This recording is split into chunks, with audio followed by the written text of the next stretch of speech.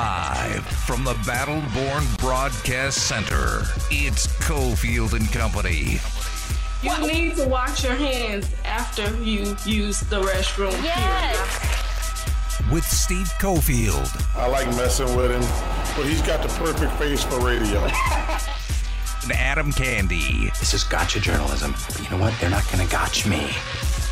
It's time for Cofield and Company on ESPN Las Vegas. All right, here we go. 5 o'clock hour, Battle-Born Broadcast Center, home of Battle-Born Injury Lawyers. We missed the spot earlier with Justin Watkins, our ESPN Las Vegas legal insider. That'll be podcasted right after the show. Good first 3 hours. We just got done talking about Stanley Cup final game number 2. Montreal and the Lightning about to drop the puck here at the start of the 5 o'clock hour. Adam Candy is in. We've got Angel on the scene here helping us out at the BBBC. Let's do it. Battle-Born Injury Lawyers presents the Big 5 at 5. Number 5. Candy, I wanted to do a little catch-up because I know you like baseball too. And look at where the A's are with their brass, with Las Vegas. This story was out a couple of days ago. Mick Akers doing a good job of tracking this whole thing. Were you surprised to see that the A's have now looked at 20 different sites for a stadium around Las Vegas? No, not at all. I mean, this is theater. This entire thing is theater. Like, we are pawns in a much larger play here, and we can report breathlessly on this as much as we want, and we should, because a Major League Baseball team coming here would be big news. But right now, this is all a situation for the A's to get as much media around this as is humanly possible. And why would you not want to create competition from within the Las Vegas Valley, right? You want areas throughout Southern Nevada to think they have a chance of getting the Oakland A's there, right? You want that competition. You want Henderson to be out here giving out half-price land. You want North Las Vegas to be out here doing what it did with Faraday Future and trying to give away the keys on a tax deal. Like, you want these jurisdictions thinking they have a shot, so of course you're going to talk about having 20 different sites. Were you surprised at some of the areas that were mentioned? I thought it was interesting. I'd filed this one away as a non-option for any sort of stadium. It is mentioned in the story, the UNLV-owned parcel at Trop near Koval. Ah, yes. Let's build it in the flight path. That sounds like a plan. Come on. Stop with that. Stop with with that parcel. I'll believe that just as soon as I believe the parcel out by 15 and Blue Diamonds, which I had someone coming up to me at the Raiders stadium meetings for 6 months telling me that wasn't the real deal, that they knew about the real deal that was coming all the way out at the edge of the freeway. Cool story, bro. Yeah. As you mentioned, 15 and Blue Diamond, property south of the South Point has been mentioned. By the way, UNLV officials are going to meet with the A's on their next trip to Las Vegas, which is slated for next week. There was also a meeting with Phil Ruffin, who now owns Circus Circus and owns the Las Vegas Festival Grounds. Dave Kaval, the president of the A's, said there is a site, obviously, at Circus Circus that is interesting, so we're going to continue with folks like Ruffin and others to learn more. What's the site at Circus Circus? Like the Circus Circus? Would they take it down? Is there so much property there that somehow you would squeeze in a stadium in that area? Well, this would be impressive. I mean, we know that the Raiders paid the better part of $70 million for their stadium site on the opposite side of Mandalay Bay across the 15. I wonder how desperate Clark County is to get someone onto the North Strip that, what this deal could end up looking like. Of course, Clark County doesn't control the land. It's a private deal, et cetera, but there are ways to grease the skids on these things. I don't know. Are we talking about building it at Las Vegas Boulevard and Sahara? Just to the north of, right? No, that's what I'm saying. That's what I'm getting into here. Is I have another idea. What if we were to take the Circus Thunderdome, the old Grand Slam adventure. What if we were to have the A's play inside the Pink Palace? What do you think? I think you're clowning on this whole discussion. I don't think you're buying that we're anything but a pawn in this. I lived through the Expos coming here and making a mockery of us. I've lived through a whole lot of them that didn't turn out to be the real thing. And because this is all happening on the back of Bobby Baseball, Rob Manfred saying, A's, do you want me to say something about how you're going to have to explore other sites? Yeah, I think we are played until told we are unplayed. I don't care that you don't care, so I'm going to continue to talk about these options, which also include Derek Stevens' meeting as a rep of downtown with the A's people and giving them a rundown of how a ballpark and team could work downtown.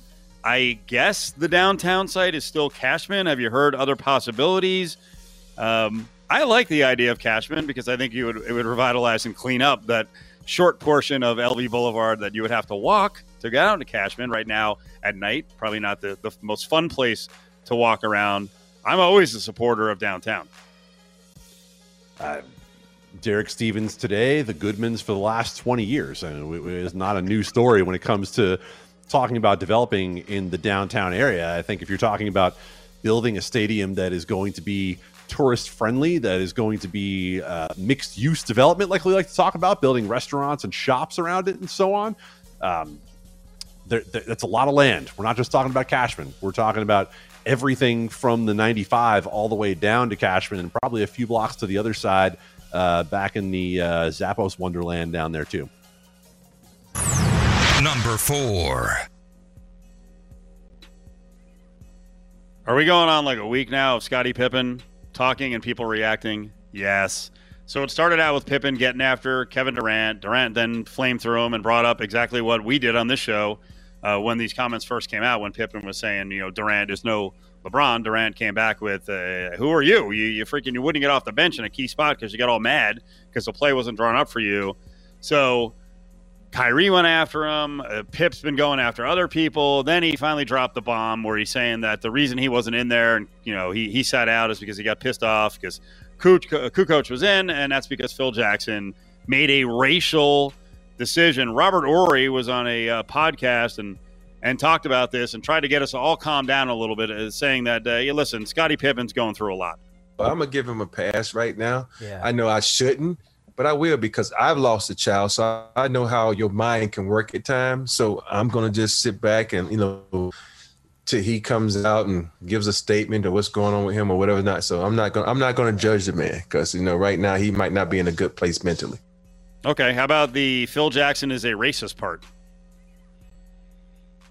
I played for Phil. I don't think Phil is racist. He said some stuff before that kind of, I had to check him on it, but for me, I don't think he's racist. I just think, Before we move on from that, is there anything specific that you ever remember Phil saying that you were like, because you said you had to check him a couple times, so I don't know if anything stood out. And we were in a huddle, and Phil was like, you need to know the sound of your master's voice. And I looked at him, I was like, whoa, we don't do that. I'm from the South. And he was like, no, I don't mean like that. I mean like that. I mean like, Whoa. And I knew what he was trying to come across as saying, because in the arenas, you need to understand and hear the person that's trying to lead you. You need, and I understand. I said, but there's certain words you can use, and I'm like, we ain't that close yet. Okay, Candy, does that change anything for you on what Pippen was saying, that Kukoc was chosen to take the shot? Pippen then got mad, sat on the bench because it was a racial decision. Quite honestly, I was at the point with listening to Scottie Pippen already where I wanted to say, hey, what's going on, right? And obviously he's got a lot of stuff personally happening right now, because Scottie Pippen has certainly spoken out in the past, but it's never been this consistent. It's never been this deteriorating. It's never been this spiraling. I think I'm squarely planted with Robert Horry in terms of saying this is so far away from what we've seen out of Scottie Pippen that there's no way I'm jumping in on the, on piling on the guy right now, because this just seems like something else must be happening. Number 3. A lot of jokes last night when some scuttlebutt came out that Dennis Schroeder in his new deal is looking for somewhere in the $100 to $120 million range. I saw someone respond with, well, that'll be interesting if they can sign him to a 120-year deal. Yeah, that seems about the reasonable response. I feel like the run in Lakerland may be over here. I don't know that the Lakers are going to budget whatever it would be, $20, $25 million a year for Dennis Schroeder after, especially what we saw in the postseason. If you are a player who had a 0 next to your name at any point in the playoffs next to the points column, this might not be the time to be talking about $100 to $120 million. And that happened to Dennis Schroeder in the playoffs this year. But if we would just talk about it realistically with the Lakers, when you have two guys on the max like you do with LeBron James and Anthony Davis, then there's nobody else on that roster who's getting that kind of money. That's just not the way the team's going to be constructed. Now, is Dennis Schroeder wrong to say he wants his money? No. Hell no. Go out there and get the bag if someone's willing to give it to you. Right? If there's a GM out there who wants to dream on getting Dennis Schroeder scoring point guard to lead his team to the next level, go for it. That's your prerogative. But is it going to be with the Lakers? Bro, you put up a 0 in a playoff game when they needed you. No. Number 2. Speaking of the Lakers, LeBron James, sounds like LeBron is not going to be involved in any Olympics moving forward. Maybe his mind would change if his son was somehow involved, but I think this is great. I started saying it last week with Kevin Durant, James Harden, when they were talking about doing it. Harden's out, Durant's in. I don't see the purpose for star NBA players, older guys. I don't see the need to go and compete in the Olympics for the U.S. I think it's all risk, some reward. If you've already won, what's the point? There's so much downside to it to me. Did we not just hear from LeBron a couple of weeks ago talking about all of the injuries in the NBA playoffs this year and saying, I told you that coming out of the bubble, not having a full offseason, playing as many games as we did was going to lead to players getting injured. So I don't think we need to run through the list of everyone who has been hurt in the playoffs this year once again. But that list being as long as it is tells you that guys need to manage their bodies the way that they need to do to take care of their brand and their business and the business of the NBA. And I mean, I laugh in a way because we've come so far from 1992 and talking about the dream team and getting past only amateurs and why aren't professional players going and so on and so on. Yeah, well, there are still some professional players going. But if LeBron James, who has been a physical marvel to this point, says that's not what's best for me, then no one should be criticizing him. They should shut up and let him do what he does to create one of the best entertainment products in the world. I'll tell you, on top of that, the other thing that would dissuade me from competing this year is the way this Gwen Berry stuff is going, because Gwen Berry claims that she was kind of duped into being out there for the national anthem. She doesn't want to be out there for the national anthem. She turned her back to the flag, and then you've got political opportunists, as they're going to do, getting on Gwen Berry. You know what? I'm out. I don't want to be part of this. You're going to try to weaponize this whole thing. Up yours. And if people are out there like, it's the greatest thing ever to compete for your country. Is it anymore? Is it? When it becomes weaponized? Nah. I'll pass. I'll compete in some world championships. Everyone knows the most important tournament in the entire world in basketball is the NBA playoffs and the championship. Come on. This is a tournament for S's and giggles. Now, I'm not playing if I'm an NBA player.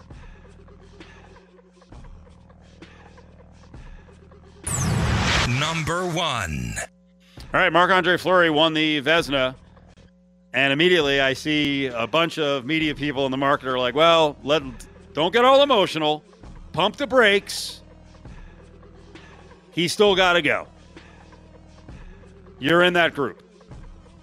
Oh, put me in the car and send me right over that cliff. Why don't you, Cofield? No, I don't think Marc-Andre Fleury has to be traded for the Golden Knights, but I do think any player who is going to be 37 years old, who has 1 year left on his contract, who is a luxury to be carrying at 37 years old on a 1 year contract, needs to be looked at seriously, because this team has made clear we are a Stanley Cup contender. It is cup or bust. Well, it was bust. And it wasn't Marc-Andre Fleury's fault that it was bust. But when that happens, no one is immune. Absolutely no one should be immune from the Golden Knights looking at their team right now and saying, if an opportunity came along to trade this player, would this make us a better team in the short term / in the long term? That doesn't mean go trade him. That doesn't mean trade Mark Stone. That doesn't mean trade Alex Pietrangelo. It doesn't mean go and blow up the whole thing. But if your goal is the cup and you have fallen short, especially against inferior teams in the last couple of years, then no one is immune. No one should be safe. And so Marc-Andre Fleury is one of the most tradable assets that the Golden Knights have. 1 year, $7 million, coming off of Vezina Trophy, when last year you could not have kicked the guy out of town with $3 million attached to him on his contract. No one would take him. He did not play for the Golden Knights this year because the Golden Knights wanted him there. He played for the Golden Knights this year because nobody else wanted him anywhere else at the price that he was going to cost. Now, he went out there and did it the best way you could to shove it up the Golden Knights' backsides to say, you know what? You don't want me? Here I am. He pulled an Aaron Rodgers. He pulled the Rodgers. He came right back and said, you know what? You think you're getting rid of me? No, you're not getting rid of me. I'm going to go out there and play the best I ever did in my career. And Marc-Andre Fleury showed that he still has something to offer. But the Golden Knights are in a position right now where they have Robin Lehner signed for 4 more years at a reasonable contract, and Pete DeBoer trusted Robin Lehner in enough big spots in an elimination game this year to throw Robin Lehner out on the ice. If you trust him that much, if you have Logan Thompson, who everyone talks about as a potential Vezina kind of player down the line in his career, behind him at a cost control, you would be doing malpractice to your team not to look at the possibility of trading Marc-Andre Fleury. It's the Big 5 at 5, brought to you by Battle-Born Injury Lawyers. If you've been injured, call Justin Watkins at Battle-Born Injury Lawyers, 570-9000. 3-1, and this ball hit well. Deep out to center field, and that one is gone! Way up there. Gallo with a massive home run. 17th of the year, and he has tied the game. You're listening to Cofield and Company on ESPN Las Vegas. Trying to go the opposite way, and he has another home run for Gallo. Holy moly.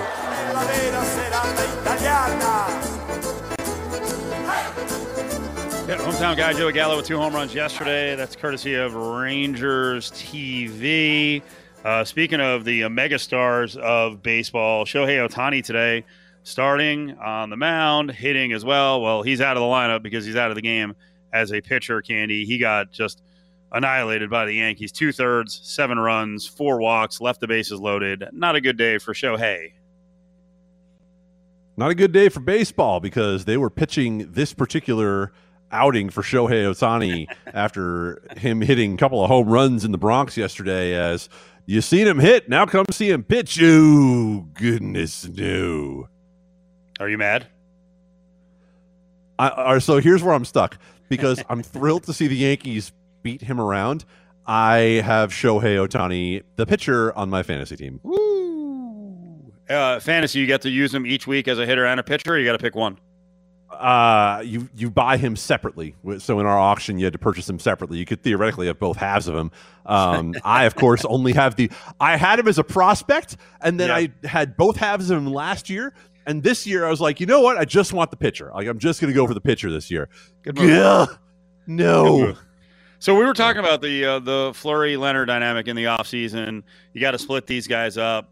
Fleury's the guy who, in spite of winning the Vezina, maybe you got to move him to get some help on this team. How good is Logan Thompson? Ask the American Hockey League. I mean, Logan Thompson was the man down there this year. Okay, so he's ready to play in a bigger role on this level. The question is, are the Golden Knights a team that wants to go 1A, 1B, or are the Golden Knights going to be a team that goes with a more traditional split between the goaltenders and goes, 2/3, 3/4 for one? Because if that's the case, then yeah, I think Logan Thompson is ready to be a number 2 goaltender in the NHL. Is he ready to carry the same workload as Robin Lehner or Marc-Andre Fleury did? I mean, not without expecting that there'll be some drop off. Right. So he's a backup. He'd be a backup coming out of the gates. if you're in such need of help and you want to free up some money, why wouldn't you free up money and actually trade the more tradable guy? Why not just go for Fleury or go with Fleury for 2 more years this year and sign him to another year and trade Leonard, who's on the affordable contract and would be extremely attractive in a trade? Why isn't Leonard the guy who we talk about moving? Every player on the roster, I said last segment, should be under consideration. Every single player. So Leonard, I just think why would Leonard not be? If you can make your team better, why not? If you can make your team better, and that's a giant if. But when we talk about Marc-Andre Fleury having 1 year on his contract at $7 million, I think you're going to find a lot of teams that are close that say to themselves, all right, you know what? Let's take a shot. Let's take a shot. Let's take a shot at Marc-Andre Fleury on a 1 year deal. Why? Because goaltending in the NHL is notoriously up and down. And so do you want to commit to 4 years of Robin Lehner, knowing full well that you're hoping to get 2 good years? You're hoping to get 3 good years? You don't know. You don't know. You just don't have any idea year to year what you're going to get out of goaltenders. Marc-Andre Fleury is proof. 2 seasons ago, you couldn't trade the guy. Now this year, he might be one of the hottest assets on the market. So that's because, in part, he has a 1 year deal as opposed to the 4 for Robin Lehner. Let's talk about just how cool this Vezina Award was for Marc-Andre Fleury and what this team is going to look like moving forward, what they need to change. We'll bring on one of the great analysts in hockey. Darren Pang is up next on Cofield and Company. The phones are always open on Cofield and Company. Call 702-364-1100 now.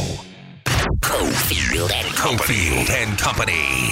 Hedman keeps the puck alive, cross-ice pass, and a glove save made by Price to rob Steven Stamkos. Oh, man, how good is this?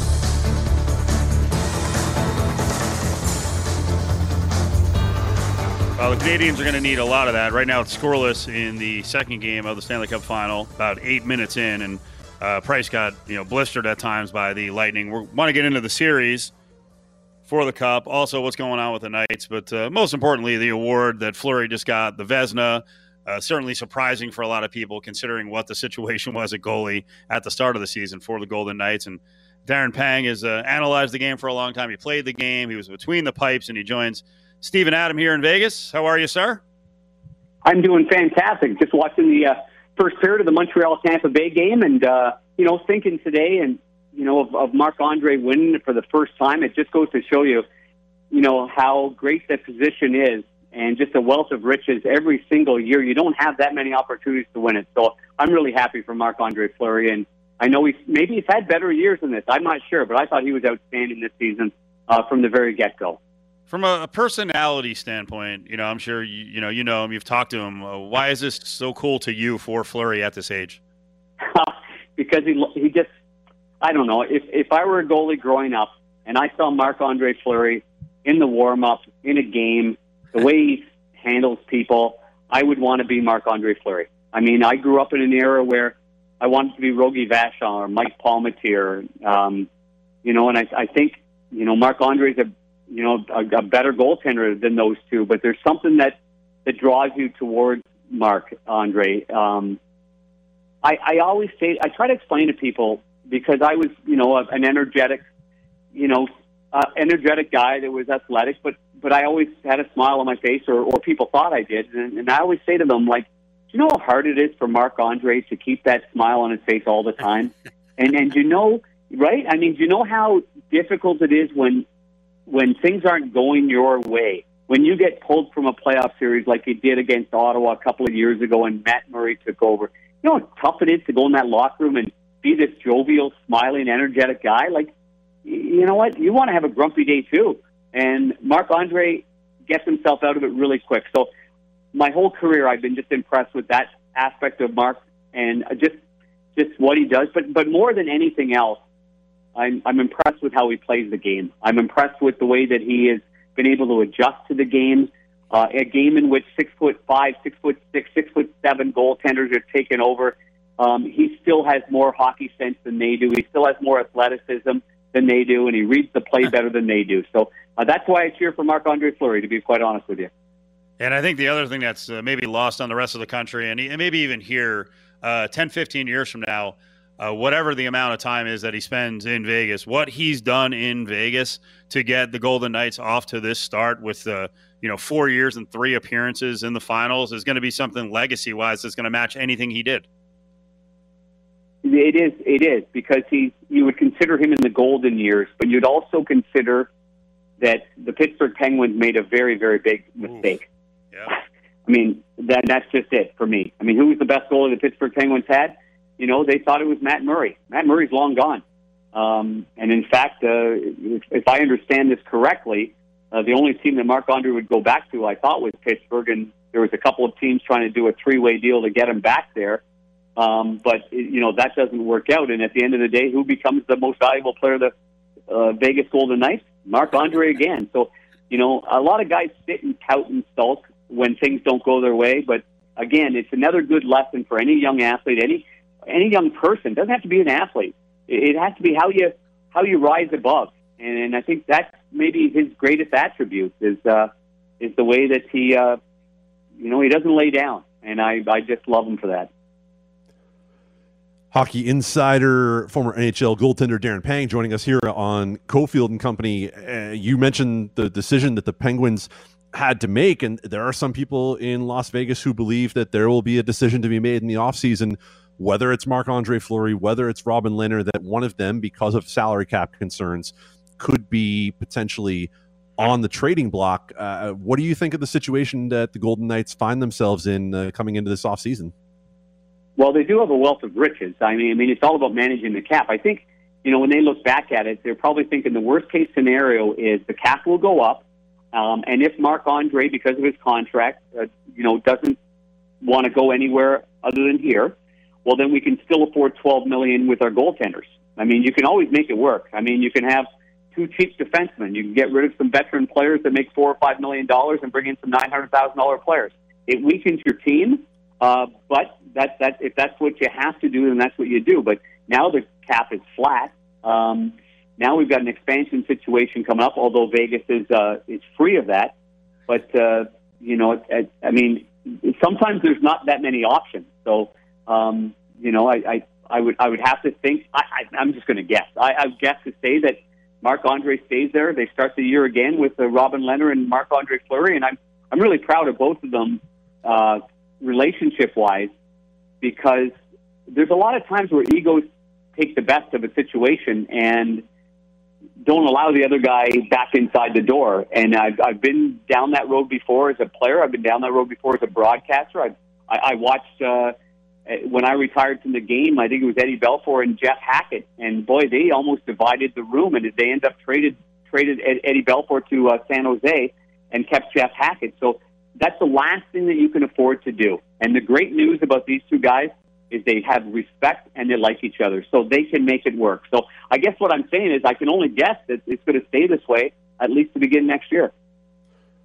So I'm curious, Darren, what you can expound upon or what you care to with what you just said there about managing those situations, within a locker room, whether it's your own experience, whether it's, you talked about what you saw Belfour and Hackett go through. Like, what can you do? What does it do to a locker room? Well, first of all, if your goaltenders divide a locker room, good luck. Because you're going to have, one half's going to, maybe the young guys are going to like the young guy, the old guys are going to like the old guy, and then you're not able to put it together. And that's when you've got trouble. That's what I was saying. But that's what has impressed me most about these two guys is that hasn't happened. And, it could have easily have divided that locker room. And, maybe the older guys that go out and have dinner and the wives, with Marc-Andre, and then Robin Lehner fights the other way and the other guys go towards him. Again, I reiterate, that's what impresses me the most is that hasn't happened and doesn't look like that will happen, which is great on these two guys. They've, there's a greater good. And you've got to check your ego at the door, and I think they both have done exactly that for the greater good of the team. Darren Pang is up on Cofield and Company. Did you play golf today? Did you get the golf in? Absolutely. I certainly did. I try to play golf as much as possible, and I had former Tough Guy Joe Kosher with me today as a partner here. I've got a little place in Michigan. I play a lot of golf here, so I like to surround myself with the tough guys if I possibly can. Is that right? Even on the golf course? Yeah, well, yeah. You ask Marc-Andre Fleury, he'll do the same thing. You always take the tough guys. It'll protect the front of the net for you. That's awesome. All right, the game started here, so we're about 13 minutes in. It's scoreless. How is Montreal going to compete and win the series? Well, playing tight. I thought game one was the one that they would win. To be honest with you, I'm not very good in Vegas at betting the over and under there. But I just thought that because of how well they played defensively, that they could maybe shut down the boisterous crowd in Tampa Bay and quiet them down and bore them out of their mind and win the first game. But they didn't look like themselves either. They didn't make crisp passes. Their execution wasn't great. And I thought they were the team that looked a little rattled. But so far in this game, they look like the Montreal Canadiens that we've seen so far in the playoffs, and you guys have seen them. And so how can they do it? Well, they're not going to win it 6-5. That's for darn sure. They've got to win these games 3-2, and I think they're off to a good start here. You think? Well, we want to give the Canadiens credit for the penalty kill and the style they're playing and beating the Vegas Golden Knights. But as you were watching that, were you getting frustrated? I mean, the fans here were being driven freaking batty. Yeah.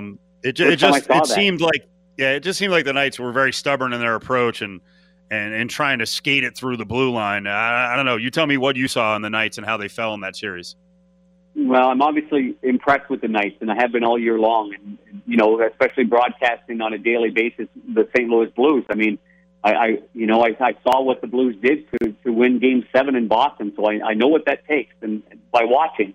And I really thought that Vegas didn't look comfortable in a lot of situations, and they stayed to the outside, and I thought their execution wasn't as good as what I've seen both against Colorado and during the regular season. So there's a lot of things that I thought that Vegas didn't do, well, or didn't do calmly like they normally would do. And obviously there's a couple of guys that weren't impactful. I didn't think Jonathan Marchessault was an impactful player, whereas during the course of the year, at least he darts in and out, and then bang, he can zip you for a goal or two or make a play or put some pressure on you. So all in all, I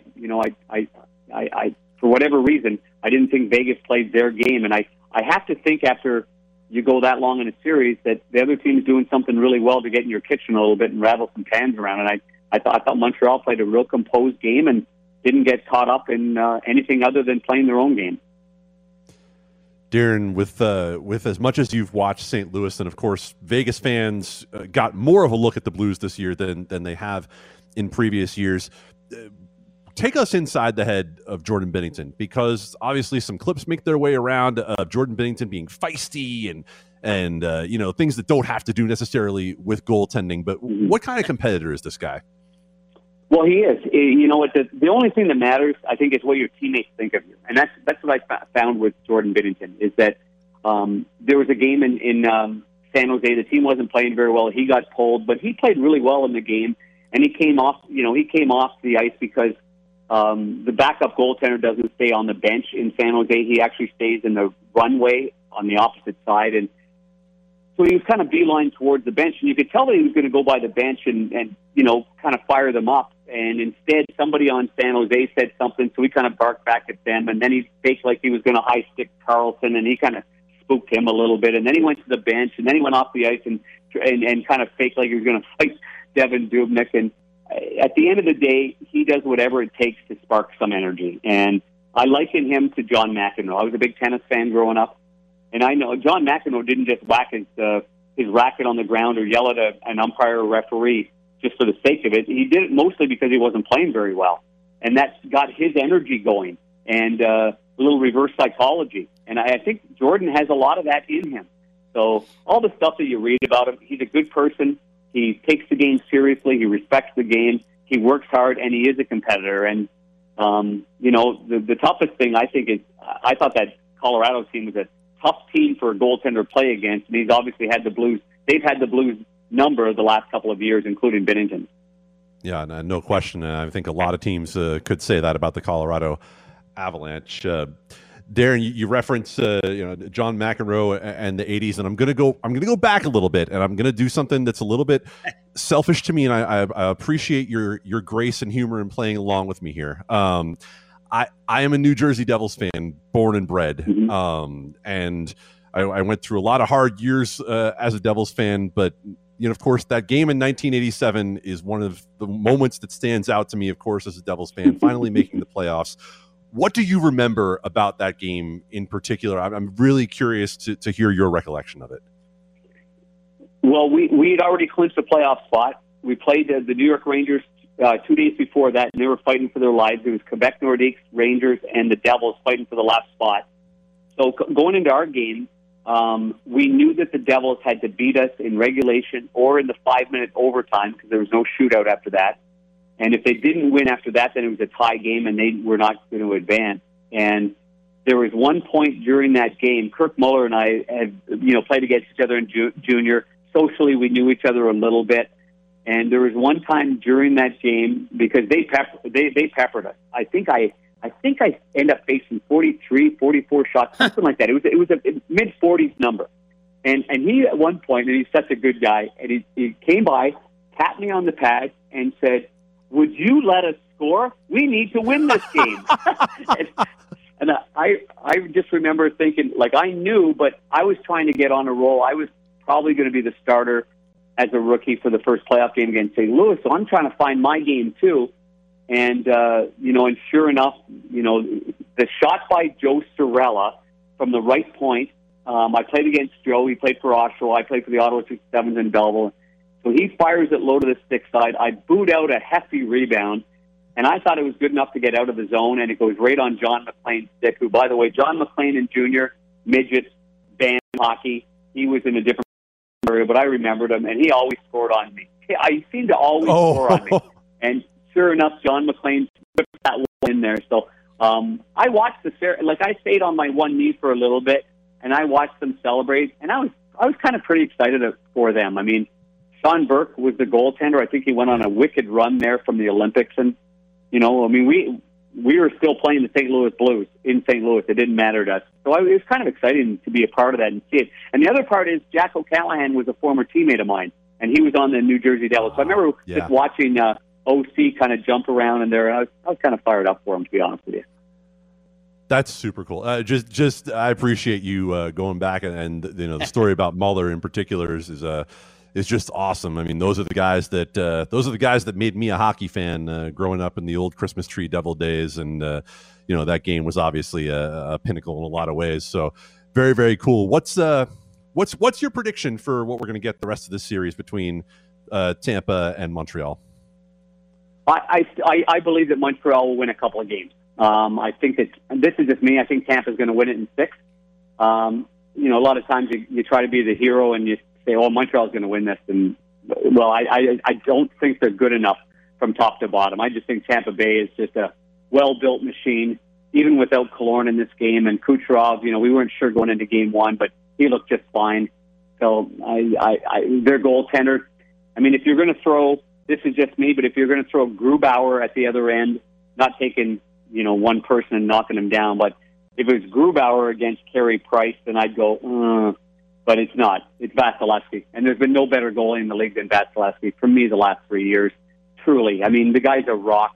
And he could have easily won the Vezina Trophy this year. I'm glad Marc-Andre did, because I think he was fantastic, and I think that Vegas gave up a lot of good scoring chances parts of the year. So, especially when they were playing, 5 defensemen, 10 forwards. They were. It seemed like because of the cap, they were playing short a lot too, and so and COVID. So, but getting back to it, that's why I think that Tampa Bay is going to win this game. And I think they're going to the series, and I think they'll win the series in 6.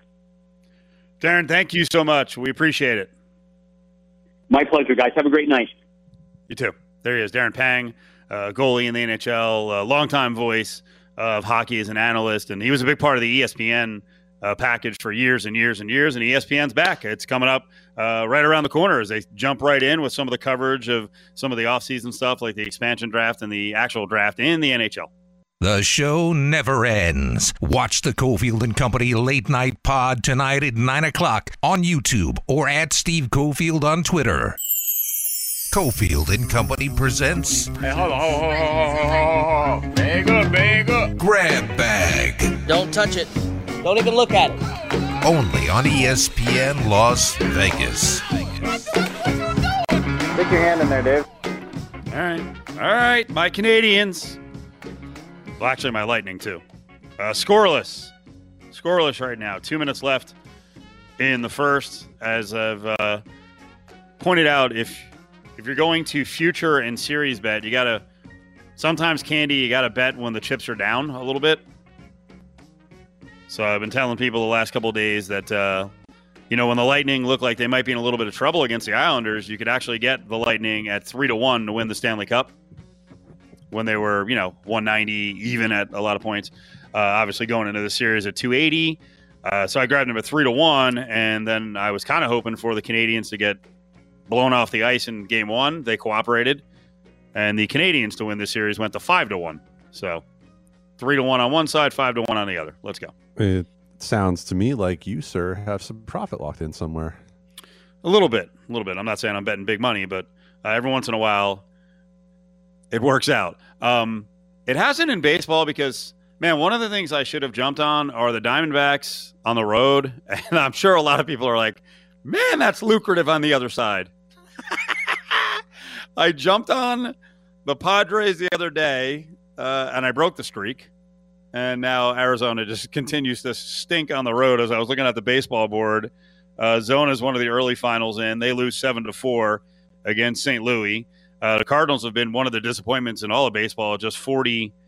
In that division, man, it looked like the Cubs were going to have a chance to compete with the Brew Crew, but the last 3 days were a friggin' disaster for the Cubs against Milwaukee. Steve, it is hard to explain what happened to the Chicago Cubs today. This is one of the strangest games that's been played all year. It's one of the strangest games that's been played in many years. The Cubs were up a touchdown in the first. They were up 7-0. By the time we got to the fourth, they were down 14-7. How is that possible? I mean, I get it. Bears and Packers, Chicago and Milwaukee. Like, this is the way it goes, right? Aaron Rodgers always wins in the end. They got the 2 touchdowns and came back. But my God, what is going on with the Cubs to blow a 7-0 lead in the course of 3.5 innings? The Brewers are a better organization. They just are. They're ahead of the Cubs. I'm not sure what the Cubs are doing moving forward, because now at one point I think they were 11 over 500. Now they're just 3 over 500. So we'll see what happens with Chris Bryant. I'll mention it on the Milwaukee side because today they had home runs from Willy Adames, and they had 2 from Luis Urias. And it's funny, I'm looking at the numbers and I'm like, my God, Adames is like, he was not good with the Rays, and the Rays don't make mistakes like that. That was their shortstop of the future. Now they have a shortstop of the future they brought up, but it doesn't mean you just give away Adames. They traded for a couple of relievers. All right.